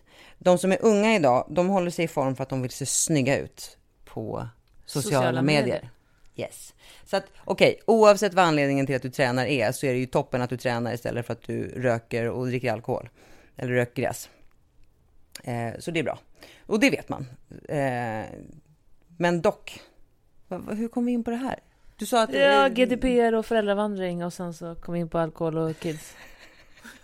Alltså, det här vad ska du kalla det här avsnittet? Jag ska kalla det för typ GDPR, vin och Brexit och amen, något sånt. Och amen. Nej, men det är det som är grejen med en podcast, att det får spåra iväg åt alla möjliga håll. Jag tror att jag sa till dig faktiskt bara för någon dag sedan att jag är så trött på att lyssna på podcasts som handlar om trams och folk bara sitter och säger att det är så himla härligt att vara här. Jag tror inte jag har sagt det en enda gång, Johanna, att det är så himla härligt att vara här, även om det är väldigt härligt att ligga i sängen med dig och göra en podcast. Och nu så spårar vi så här. Du tycker att du spårar. Jag tycker att vi pratar om intressanta grejer. När man pratar om de här grejerna, om vi ska spåra ännu mer, när man pratar om de här grejerna, att barn sitter och spelar spel, då känns det som att det är dit att vi utvecklas nu, att vi blir digitala och feta och slutar träna och slutar umgås med varandra. Ja, men till exempel att om du säger att du ska lägga upp snygga bilder på dig på sociala medier, och det finns så himla många bra redigeringsappar redan. Du behöver inte kunna Photoshop för att kunna få en snygg bild på dig själv. Nej. Du väljer några filter. Och sen så är du digital och kommunicerar digitalt. Så jag menar, allt det här som vi pratar om, det kommer bara gå upp i en digital framtid när vi är helt ägda av Robert Air. Så att vi är på väg bort, vi människor. Ja, kanske. Alltså, det finns väldigt mycket fördelar. Med att vi är på väg bort? Nej. Jo, för naturen i och för sig. Ja, för naturen vore ju toppen faktiskt om vi försvann på en gång. Naturen bara, heja, AI! Off you go! Det finns jättemycket fördelar med liksom det digitala samhället. Alltså, det går inte att säga digitala samhälle heller, för det blir så konstigt. Jag menar, det mesta som sker idag är digitalt. När vi skulle leta på en italiensk restaurang igår till exempel, och vi var jättetrötta efter maraton, då kunde vi hitta en ganska snabbt på våra digitala medier. Och gå dit. Sen var ju den stängd. Det hade vi inte lyckats kolla. Nej. Så digitala var vi inte. Nej, och det var ju för väl. Annars hade ju framförallt mitt blodsocker bara dansat iväg med mitt humör, och jag hade blivit kattla på gatan här i Bordeaux. Vadå? Den var ju stängd. Jag vet, men vi kom ju åtminstone... Vi hittade en annan italiensk restaurang som låg i närheten, för vi kom till något italienskt distrikt i Bordeaux. Så då fick vi dricka italienskt vin. Det kändes nästan som att det var lite fult. Du vet, som att man går och äter upp sina barns godis. Som att dricka italienskt vin när man är i Bordeaux. Jag reagerade på att det blev så röd i ansiktet när du beställde. Ja, jag skämdes faktiskt. Alltså, förstår du hur stort mitt rättspatos när jag inte ens kan beställa italienskt vin när jag är i Bordeaux? Ja. Jag har så mycket att jobba med. Det ger dig credibility till det vi snackar om just nu. Vad pratar vi om? GDPR, vin... Svordomar. Ja, fy fan. Cirkus. Vad heter det? Sälja alkohol till barn. Jag hittar det. Det digitala samhället är så bra. Ja, det är jättebra. Det är toppen att vi har att digitala är ett hjälpmedel. Men att PewDiePie skulle vara någon slags välsignelse till mänskligheten, det har jag svårt att se. Ja.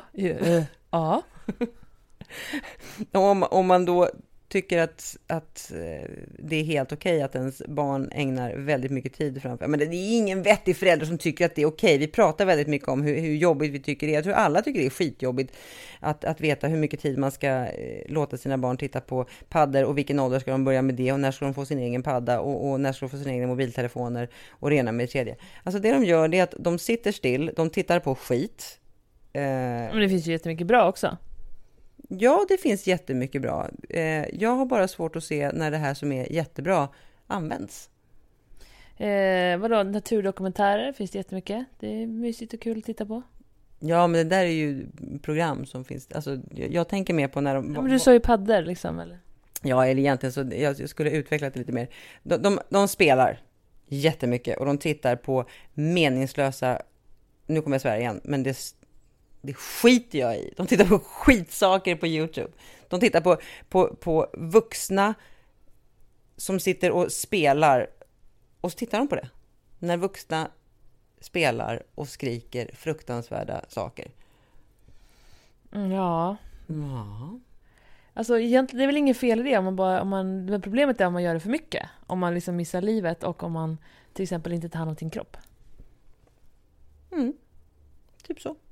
Nej, men alltså jag är definitivt för att ta bort paddor och så på barn.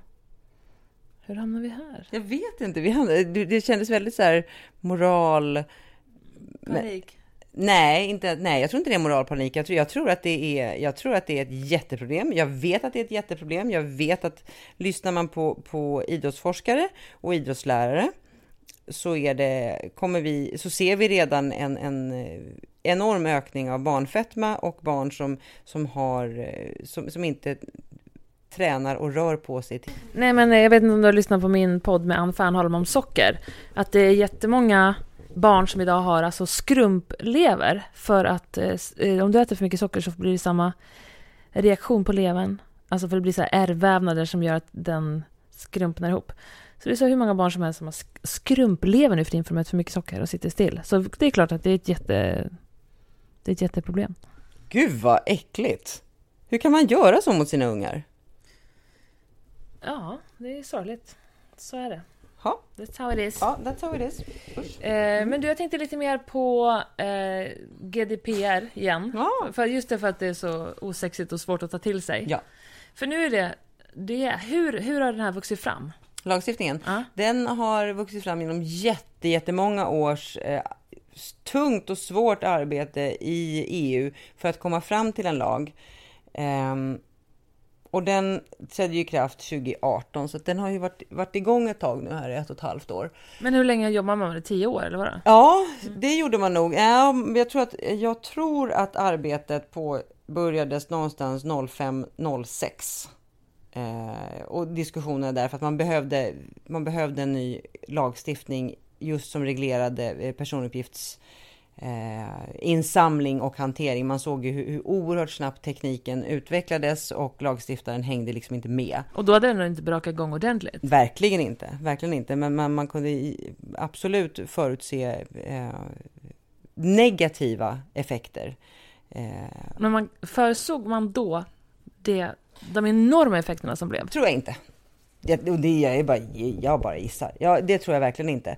Utan vad jag tror var att man insåg att helt plötsligt så fick personuppgifter ett värde i sig. Alltså de fick ett värde för företag därför att ju större tillgång till personuppgifter som man som företag hade om sina konsumenter, desto mer effektiv kunde man givetvis vara i sin marknadsföring, och ju mer riktad reklam och ju mer riktad marknadsföring kunde man göra liksom, åt de grupperna som man visste var intresserade av ens produkter. Och det är ju för sig liksom, det är ju förståeligt. Så har ju många företag funkat alltid, att liksom det är mycket mer effektivt att vända sig till en massa som är redan frälst eller som kan bli frälsta väldigt lätt än att vända sig till alla, och så hoppas man på att några nappar. Men sen då vad man kan göra av de här uppgifterna, och framförallt vissa uppgifter som många av oss inte tycker att det är så spännande om alla vet. Det är uppgifter om vår hälsa, uppgifter om sjukdomar och liknande som vi inte alls tycker är så spännande att komma ut. De uppgifterna måste man ju verkligen vara aktsam med som företag om du har. Och det är klart att de stora institutionerna som dessutom lyder under annan lagstiftning som våra sjukhus och vårdverksamheter, de ska ju skydda personuppgifter och har gjort det sedan mycket lång tid tillbaka. Men sen har du ju massa andra hälsoföretag och du har hälsoappar där vi gladeligen knappar in information om oss själva, om vår hälsa. Jag gjorde den här risken med ett kontantfritt samhälle. med Svante Linusson, då pratar man ju om också hur våra kortbetalningar registreras, om det handlar mycket på apoteket, om det handlar mycket mediciner. Gud, ja. Och om du inte handlar ett gymkort, om du handlar mycket på Systembolaget. Ja, absolut. Ja. Tänk den informationen som finns om dig. Du köper pizza och äter, och du köper pizza online och du får levererad hem till dörren. Du går inte ens ut och hämtar din pizza, utan den kommer hem till dig. Du handlar mycket på apoteket. Du har inget gymkort, man kan inte spåra någon typ av träning. Du har inga träningsappar igång. Man ser att du inte rör på dig ett dugg. Gissa vad försäkringsbolagen är intresserade av de här uppgifterna om dig för att kunna sätta en premie. Exakt. Jättespännande. Jättevärdefull information om dig. Och då kan det verkligen bli så att de som har... För jag menar, om du skulle leva i den situationen, då skulle det kunna vara tecken på också att du inte mår bra. Det kan vara av olika skäl. Såklart. Ja. Såklart. Så det du skulle behöva är som hjälp, men då blir det dyrare försäkringspremie. Ja, visst. Du blir en högriskpatient. Medan du då som tränar jättemycket och du springer då maraton, och det kan man se för du lägger upp det på Facebook, och du äter hälsosam mat, man kan se vilka recept du laddar ner från olika... Var det dumt att vi la upp de där bilderna på Facebook när vi drack vin och sprang? Kommer vi bli högriskpatienter nu eller vad? Ja, alltså det kommer ju säkert ligga oss till viss last, men summan av allt annat fantastiskt leverne som du har, och att du inte äter något socker, och du äter ingen gluten, och du äter inte jag något socker eller gluten? Ingen socker, jag har inte sett dig äta socker en enda gång här. Jo, idag såg jag det hela lite socker i cappuccino faktiskt. Vad fan, vi har ätit massa choklad och glass och grejer. Ja, jag försöker ge dig cred här och få det att framstå som... Gud vad seg jag är. Otroligt seg. Det är allt vin. Vin innehåller också förresten ganska mycket socker. Men du, det här som jag gör nu, skulle folk orka lyssna på det? Nej, det gör man inte. Vad gör du? Nej, men till exempel en podcast som den här. Hur mycket av ljud och bild? För då kan det inte vara en algoritm som... Nej, men det, alltså, man kan ju registrera vad du lyssnar på. Och när du lyssnar på det. Ja, men säg att jag har en podcast som jag då har. Ja. Om du ska samla in information om mig. Säg ett försäkringsföretag som ska samla information om mig. Ja. Det är bara viss information som är av intresse. All information är inte av intresse. Men nu, om jag säljer försäkringspremier och ska sätta en försäkringspremie på dig som försäkringsbolag, då vill jag veta om du är en högrisk eller lågrisk försäkringstagare. Men då har du redan algoritmer i dina program som bara söker av nätet. Det är inte så att man aktivt själv går in och tittar på Facebook och Insta. Nej, det tror jag nog blir för tidskrävande, men det är säkert möjligt att det finns också. Det vet inte jag någonting om. Alltså jag är jurist, inte system. Men jag tänkte den enskilda tjänsten. Nu frågar jag om allting här. Jag bara, hur ska jag göra med skoskav? Jag tänkte möblera om i vardagsrummet. Hur ska jag göra då? Du ska inte prata med mig i alla fall. Du blev expert på allt här idag. Det är bra. Jag är jättetacksam för att jag har fått den titeln, men jag tror att jag faktiskt inte är så jättemycket expert. Finns Gud? Han finns för de som behöver honom. Det är en han alltså. Eller hon. Nej, jag vet vad, om jag ska veta det. Jag tror faktiskt att Gud är tjej. Därför att tjejer föder barn. Tjejer ger liv. Det gör ju för sig män också, men lite mer indirekt. Det här var bara en parentes. Det går tillbaka till Gud. Okej. Nu ska jag fortsätta här. Nämligen, nu är den här lagen, den är färdig och den satts i verket. Sätts i kraft, ja. Sätts i kraft. Känner man att den funkar? Ja, jag som jobbar med den känner ju att den funkar jättebra. Eller jättebra. Det är ett jättestort ramverk. Det är en lag. Den ska funka för alla verksamheter, oavsett, som jag sa tidigare, om det är ett företag eller om du är en myndighet eller om vilken typ av verksamhet du än håller på med. Så ska alla anpassa sig till samma regler. Och det är jättesvårt. Så för att det ska vara möjligt överhuvudtaget så är den väldigt övergripande. Och sen är det då upp dels till de nationella länderna. De har fått ett litet utrymme för att skapa nationell lagstiftning också utifrån GDPR. Men sen handlar jättemycket om arbetet om att skapa praxis. För att en lag är ju bara en massa lagtext. Sen behöver vi ju hjälpmedel att tolka lagen. Och då behöver vi rättsfall. Och det är de som nu vi ser komma i en stridström snabbt.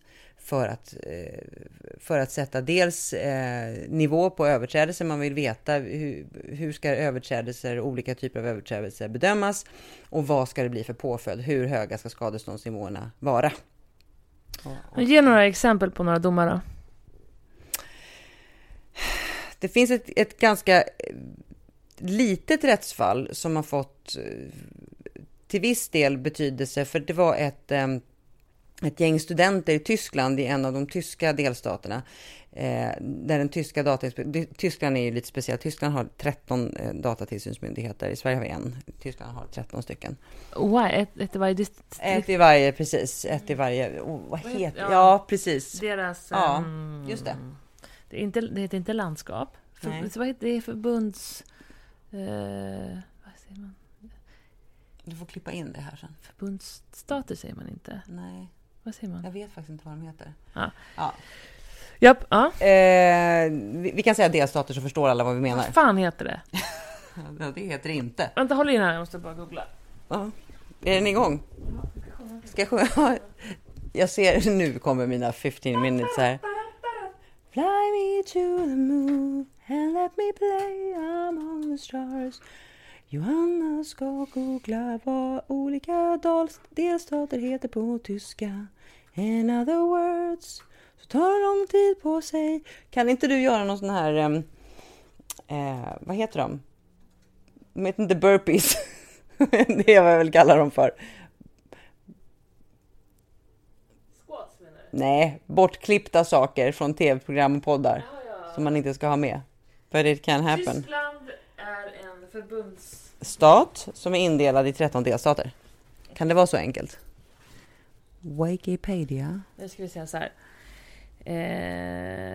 Quoting Wikipedia. Bundesländer, det är det vi tänkte på. Det kan vara så att de har till och med 16 datatillsynsmyndigheter. Jag trodde att det var 13. Ja. Tyskland är också ett av världens ledande industriländer. Det gränsar mot Nordsjön, Östersjön och Danmark. Polen, Tjeckien. Okej, whatever. Ja. Tyskland har så många. Ja, det finns i alla fall ett rättsfall från en av de här som kom för ett tag sedan. Det är intressant, för det var ett gäng studenter på ett universitet som gick ihop och gjorde en app for fun. Och jag kommer inte riktigt ihåg vad appen skulle göra. Det hade någonting med uthyrning av studentbostäder eller sån här förmedling av något slag. Och appen hade samlat in personuppgifter på folk, givetvis. Man måste ju kunna registrera sig och tala om att man var intresserad av att hyra en lägenhet och även att registrera sig om man hade en lägenhet till uthyrning. Och man hade blivit hackad. Och det här upptäcktes och ett antal då, ganska många 1000 personuppgifter läcktes ut. Och det som hände då var att GDPR har som regelverk ska syfta till att man ska vara självhjälpande. Så man ska, alltså när man märker att man har blivit utsatt för ett intrång, en hackerattack, eller att när man har förlorat data eller om ens anställda har gjort misstag, så ska man rapportera det här om det finns då en större volym personuppgifter som riskerar att komma de registrerade till någon typ av skada. Och om man underlåter att anmäla, då ligger det en till last när man sen ska göra en påföljdsbestämning. Så vad det här företaget gjorde var att man rapporterade snabbt till tillsynsmyndigheten att man hade haft en hackerattack och man hade läckt, personuppgifter hade kommit ut, hade läckts, men man hade ett åtgärdsprogram som man igångsatte väldigt snabbt och man samarbetade med tillsynsmyndigheten. Och det här är precis det man ska göra om man som företag upptäcker att man har brustit i sitt dataskydd. Nämligen att man rapporterar och att man har koll på vilka personuppgifter som har läckt, vilka man har blivit av med eller vilka som har eventuellt haft möjlighet att få tillgång till dem som inte ska ha det, och att man sedan har ett nära samarbete med tillsynsmyndigheten. Och det här... Vänta, vad ska tillsynsmyndigheten göra då? Eller vad ska man göra? Ska man som ringa upp folk? Hej, du fick den här informationen. Give it back, eller vad händer? Ja, alltså det är ju faktiskt så här att är det så att Ja, man måste annonsera. Man måste berätta för folk att vad som har hänt. Om det är så att det finns en stor risk för att folks personuppgifter då kan... att man kan komma till skada. Men då kan man bli bötfälld då? Säg att den där som vi pratade om tidigare, som hade inget gymkort och handla på systemet, handla mediciner och så. Och säg att den personen, då kan den riskera att bli drabbad digitalt i olika sammanhang.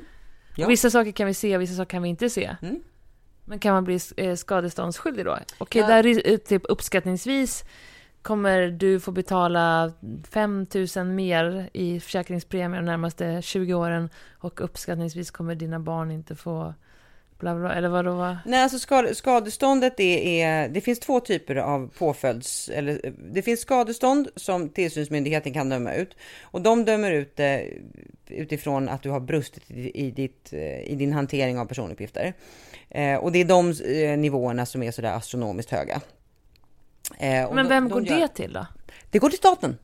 Men ska staten då dela ut det till enskilda? Nej, absolut inte. Nej, utan det som händer är, om du som enskild har blivit drabbad av ett sånt här läckage, då har du möjlighet att driva en skadeståndstalan dessutom mot företaget. Nej, du kan inte göra dig rik och tjäna 10-20 miljarder på, eller miljoner, 10-20 miljoner på ett databrott hos ett företag. Men däremot kan du själv driva en skadeståndstalan mot ett företag som har behandlat dina personuppgifter på ett sätt som de inte ska.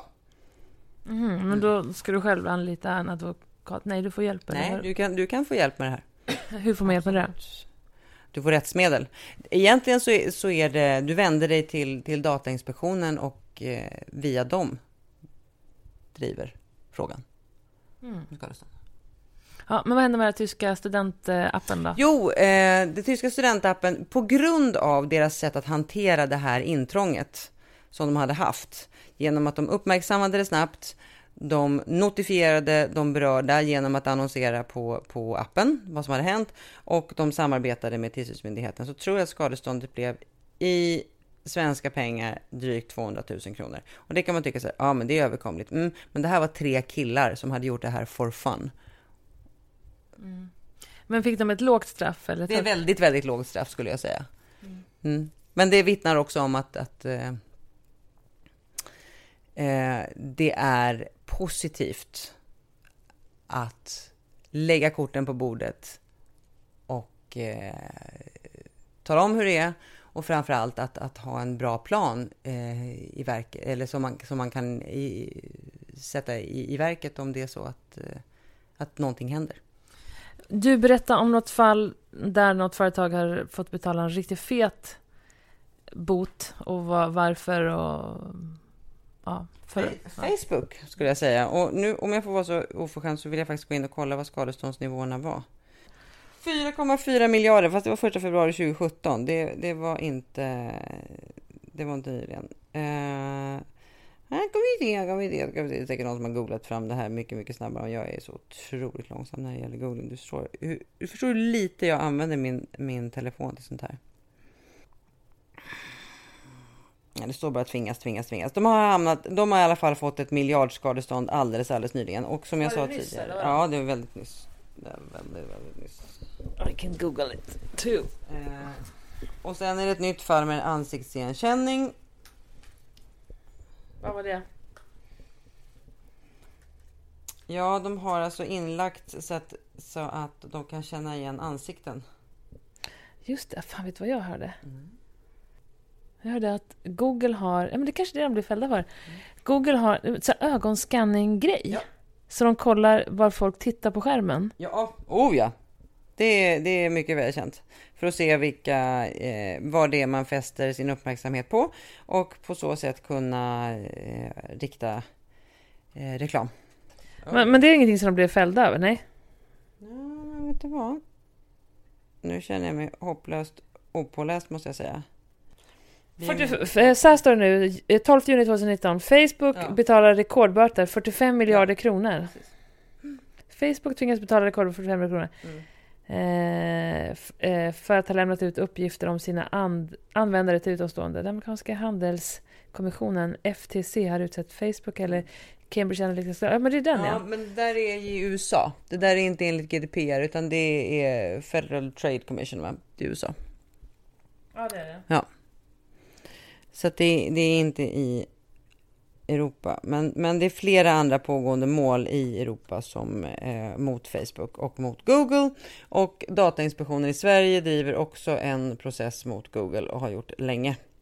Jag kan säga att Datainspektionen i Sverige och Datainspektionen i Frankrike är de mest aktiva tillsynsmyndigheterna just nu för prövafall. Det låter lite rimligt med tanke på vilken president de har i Frankrike och vilken tradition vi har kring alla människors lika värde i vårt land faktiskt. Jag skulle vilja tro att det är precis det beror på, men jag tror faktiskt det i mångt och mycket beror på att vi har fått en fantastiskt duktig generaldirektör för Datainspektionen i Sverige som är jätteduktig, som kom från Ekobrottsmyndigheten tidigare. Vem är det? Och hon heter Schelin, va? Hon är duktig. Hon är tydlig, hon är rak, hon sätter GDPR i en kontext och jag tycker att hon är pedagogisk och försöker både förklara vikten av att ha det här regelverket i kombination med att hon också försöker. Syftet med lagen, det är ju att begränsa användningen av personuppgifter i näringslivet och hämta där. Samtidigt är det så att det här är en myndighet som har begränsade resurser precis som många andra och kanske skulle kunna ha gjort mer om de hade haft större möjligheter. Men den är bra. De är hjälpsamma, de har mycket kompetens, man kan ringa och prata med dem.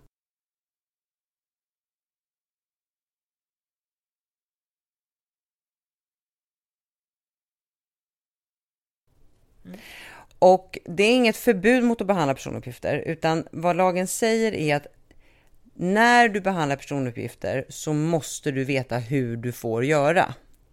Så du måste tänka igenom, vad är det för verksamhet du har? I den verksamheten, vilka personuppgifter behöver du för verksamheten? Vilka är nödvändiga för att din verksamhet ska snurra? Alltså är du ett klädföretag som säljer online, då måste du ju ha vissa personuppgifter för att kunna skicka varorna. Dels så måste du kunna få in dina kunder i något kundregister och sen så måste du kunna skicka varorna till kunderna. Så du behöver ju ha kundkontakter, du behöver ha mejladresser. Du kanske till och med behöver ha hemadresser till folk. Men man kanske inte behöver veta vilket deras favorit-tv-program är? Nej, alltså om du vill veta vilket deras favorit-tv-program är, varför det nu kan vara intressant, men det kan det säkert vara. Nej, jag menar bara som att... Nej, men precis. Alltså, du behöver, alltså uppgifter som inte är nödvändiga för att du ska kunna få din verksamhet att snurra, de ska du inte ha. Nej, men Viasat skulle vilja ha den uppgiften. Alltså, företag skulle ju vilja ha alla personuppgifter som fanns i hela världen om oss, om de kunde. Men de måste kunna motivera varför de vill ha det. Och kan de inte motivera varför vissa personuppgifter är viktiga för deras verksamhet, då ska de inte ha de uppgifterna. Punkt. Finns det stort svängrum där?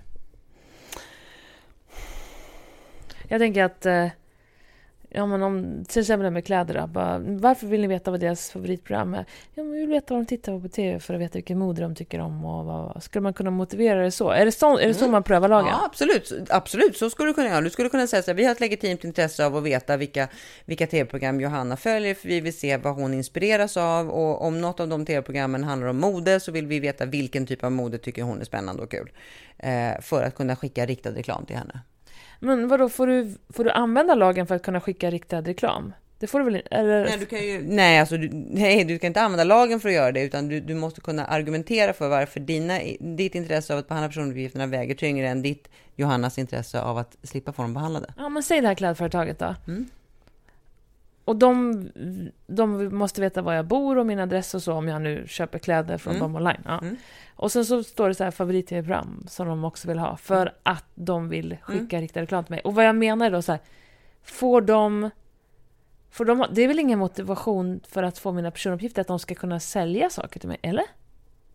Ja, alltså syftet är väl att de ska kunna skicka riktad reklam till det, men oavsett. De kanske kallar det för service. Ja, de kan säkert kalla det för många olika saker, men poängen är också, om du inte vill att de ska ha de här personuppgifterna om dig, då ska du slippa lämna ifrån dig dem. Om de säger att man måste lämna ifrån sig de här uppgifterna för att få handla kläder hos mig, då blir det mitt val, det är det du säger. Nej, då skulle jag nog säga så här, att då är frågan om det finns överhuvudtaget någon frivillighet i det här.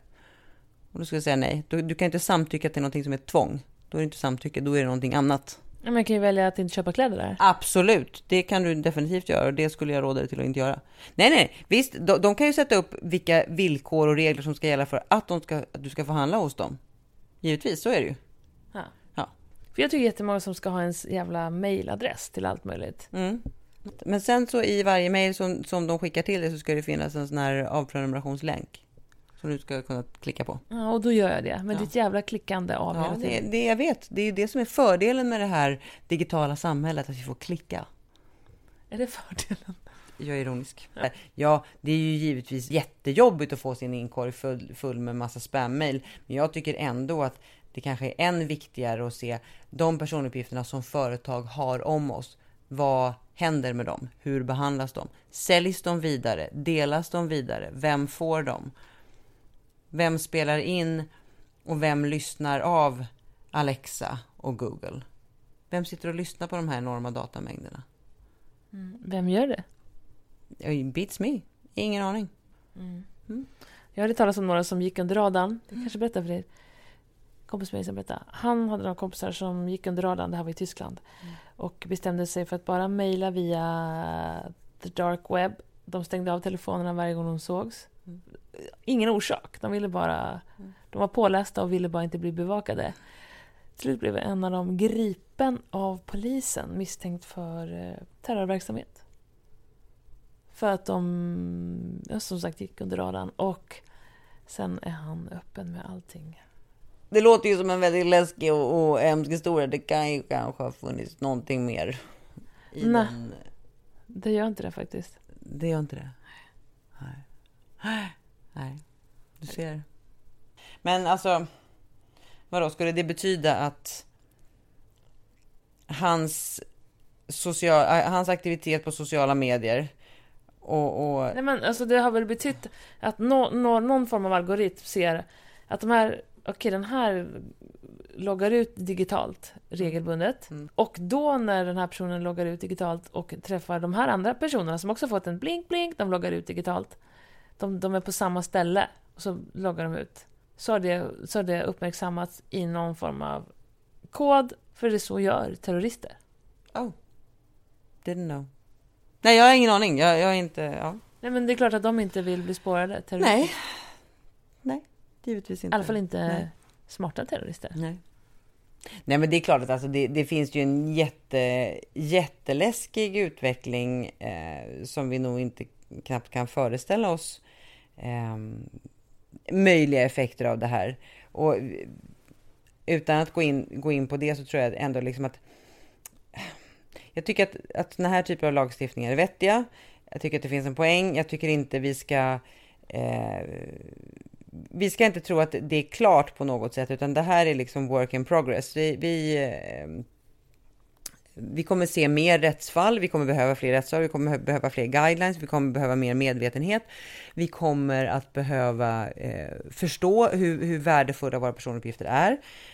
Att de kan användas till vår fördel men också till vår nackdel och begränsa våra intryck och vårt synfält och göra oss mer eller mindre mottagliga. Tyvärr mindre mottagliga för sånt som vi är främmande för och som vi inte kan och inte vet någonting om redan, utan vi vill gärna få bekräftat sånt vi redan känner oss bekväma med och åsikter vi redan sympatiserar med. Så att vår världsbild, alltså syftet med liksom hela digitala världen är ju att berika oss och göra oss mer förtrogna med att det finns någonting som är större och verkligheten säger något annat. Och bara den medvetenheten, har man bara den med sig i bakhuvudet så tror jag att man liksom har ett ganska nyktert förhållningssätt till den nya verklighet som vi befinner oss i. Men har du begränsat ditt liv på något sätt efter du har blivit varse om alla de här grejerna? Ja, eller jag har inte begränsat det mer, men jag har ingen romantisk bild av hur fantastiskt det är med all ny teknik som vi kan använda oss av i alla olika former i vår vardag. Jag tycker att jag vill inte vara slav under den. Jag tycker inte att det är jobbigt att göra saker för hand, manuellt. Till exempel? Att sätta på tvättmaskinen själv. att låsa dörren själv, sätta på kaffet själv. Att jag har jag har en vanlig klocka, den har en stor visare och en liten visare och så en sekundvisare som går runt. Jag har inte ens en sån här Apple Watch, för jag känner inget jättebehov av att knappa in hur mycket jag tränar, för det vet jag. Jag har inget jättebehov av att kunna svara i telefon i klockan, för jag har telefonen det gör jag inte. Sen har jag liksom, vill folk ha det då. Men nej, jag vill inte heller vara, jag tycker om att vara analog. Jag tycker verkligen om att jag har till och med funderat på om jag ska sluta med elvisp. Jag skämtar inte. Det är ju tjej el. Men du vet, bara att göra saker för hand och liksom gå all in i att om jag vispar grädde, då kan jag vispa den för hand så det inte ska gå fort. För då kopplar jag från det. Det kan finnas något meditativt i att vispa grädde också. Alltså, folk får verkligen göra precis vad de vill och leva sina liv fullständigt digitalt eller analogt. Jag tycker att man däremot ska vara medveten om konsekvenserna och om effekterna, inte bara av att använda en elvisp utan liksom, ja, men hur man beter sig på sociala medier eller hur man beter sitt aktiva sociala digitala liv, inte sociala, sitt aktiva digitala liv. Och att ens personuppgifter är någonting man ska vara rädd om och ta hand om. Vad som är jättespännande och intressant att se, det är att GDPR blir ju nu det är väldigt många länder som tar efter GDPR, och nu ser vi motsvarande lagstiftning på en mängd håll i hela världen som faktiskt i mångt och mycket ser ut som GDPR. Så att det här är liksom inte en europeisk fläng som kommer gå över, utan det här är här för att stanna. Och i USA har man i dagsläget ett 15-tal olika lagstiftningar, för man gör ju allting ganska jobbigt för sig. I sina olika delstater som man har alltså olika privacy-lagstiftningar som det kallas för. Så att det här är en ny verklighet, och det är bra, det här är vettigt. Vi kan inte ha ett vilda västern på internet där företag får samla på sig personuppgifter hur som helst och använda dem hur som helst, utan det här jag tycker det är bra. Då kommer den givna följdfrågan. Vilket vin tyckte du var godast igår? Alltså, då kommer det givna juristsvaret. Det beror på. Ja, igår när jag var ute och sprang. Ja, men vin, det är ju så här. Det är inte en helt ovanlig fråga heller. Det beror på vad man ska äta till vinet och i vilket sammanhang. Alltså, vi drack Motornorskild, var jättetrevligt. Costetornell var också väldigt, väldigt gott. Jag tror att... Och Gros de la Rose. Alltså, har du inte druckit Gros de la Rose? Jo, det gjorde du igår. Vilken var den igen? Den gul etikett. Men vilken stopp var det ungefär? Det var efter, jag tror det var 14 kilometer. Och det var orkester och du dansade en del, det var jättefint. Och det var ett stort tält vi sprang in i. Ja, det var gott. Ja, det var jättegott. Och det var en årgång 17, så det var väldigt, väldigt nytt. Men det var gott redan nu, och det kan ligga länge. Det var mums. Ja, och sen mera så gott. Ölen där var ju god på slutet. Ölen var fantastisk på slutet. Bara att få liksom dricka iskall öl när man hade drygt en mil kvar. Det var ju helt suveränt. Det var efter det vi tappade farten helt, kan man väl också säga.